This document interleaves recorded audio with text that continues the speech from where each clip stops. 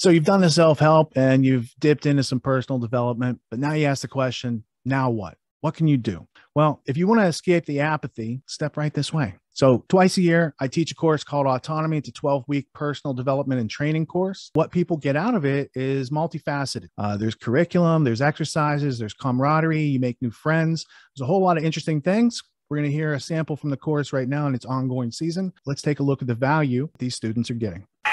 A lot of people want to use the phrase conspiracy theorist as a pejorative. Okay. What is the origin of that phrase that you're leveling at me? And if they know, we can have an interesting conversation. If they don't know, would you care to know? Or are you going to continue doing the CIA's work without getting a paycheck?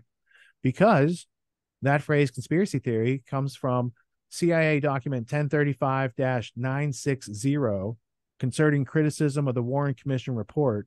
And it's a report of like a 23-page memo about Edward J. Epstein, a New York Times bestselling author and John Taylor Gatto's roommate at Cornell.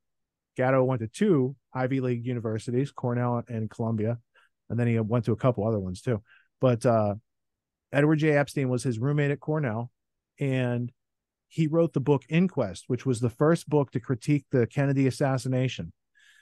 And he became a New York Times best-selling author because he knew how to ask these questions in a way that was palatable to the public and yet still very potent.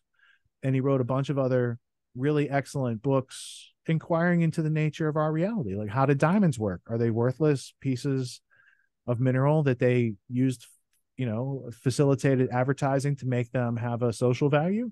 He went and embedded himself with the Oppenheimer family to discover that answer. He embedded himself with Oliver Stone and Hollywood and wrote like how Hollywood works. He embedded himself with the newspaper and television industry. It's called News from Nowhere. And he tells you how the news industry works. So he's a really interesting, prolific writer. And he's cited in that CIA document. So because Gatto's roommate wrote this book, the CIA had to write that memo and say, books like this guy, they're stirring people up. And what we should do is level the term conspiracy theory as a pejorative. And that's really just to seal people off from thinking, right? They don't have to go any further trying to understand your point or to do any learning on their own. They're all set. It's not in their narrative. Therefore, it's conspiracy theory. Great. Now those people are controlled by a narrative and they have to stay in that narrative because anything not in their narrative is a conspiracy theory, right? Well, all these tangible facts that exist in reality and are very relevant can't fit in that narrative that the 18 hijackers did the thing, right? So they're actually blocking people from accessing reality and getting those people to self-impose their boundaries through saying conspiracy theory to keep their narrative from being like punctured.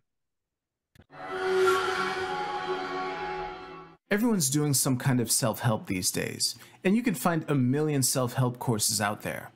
Most other courses out there are hosting lectures.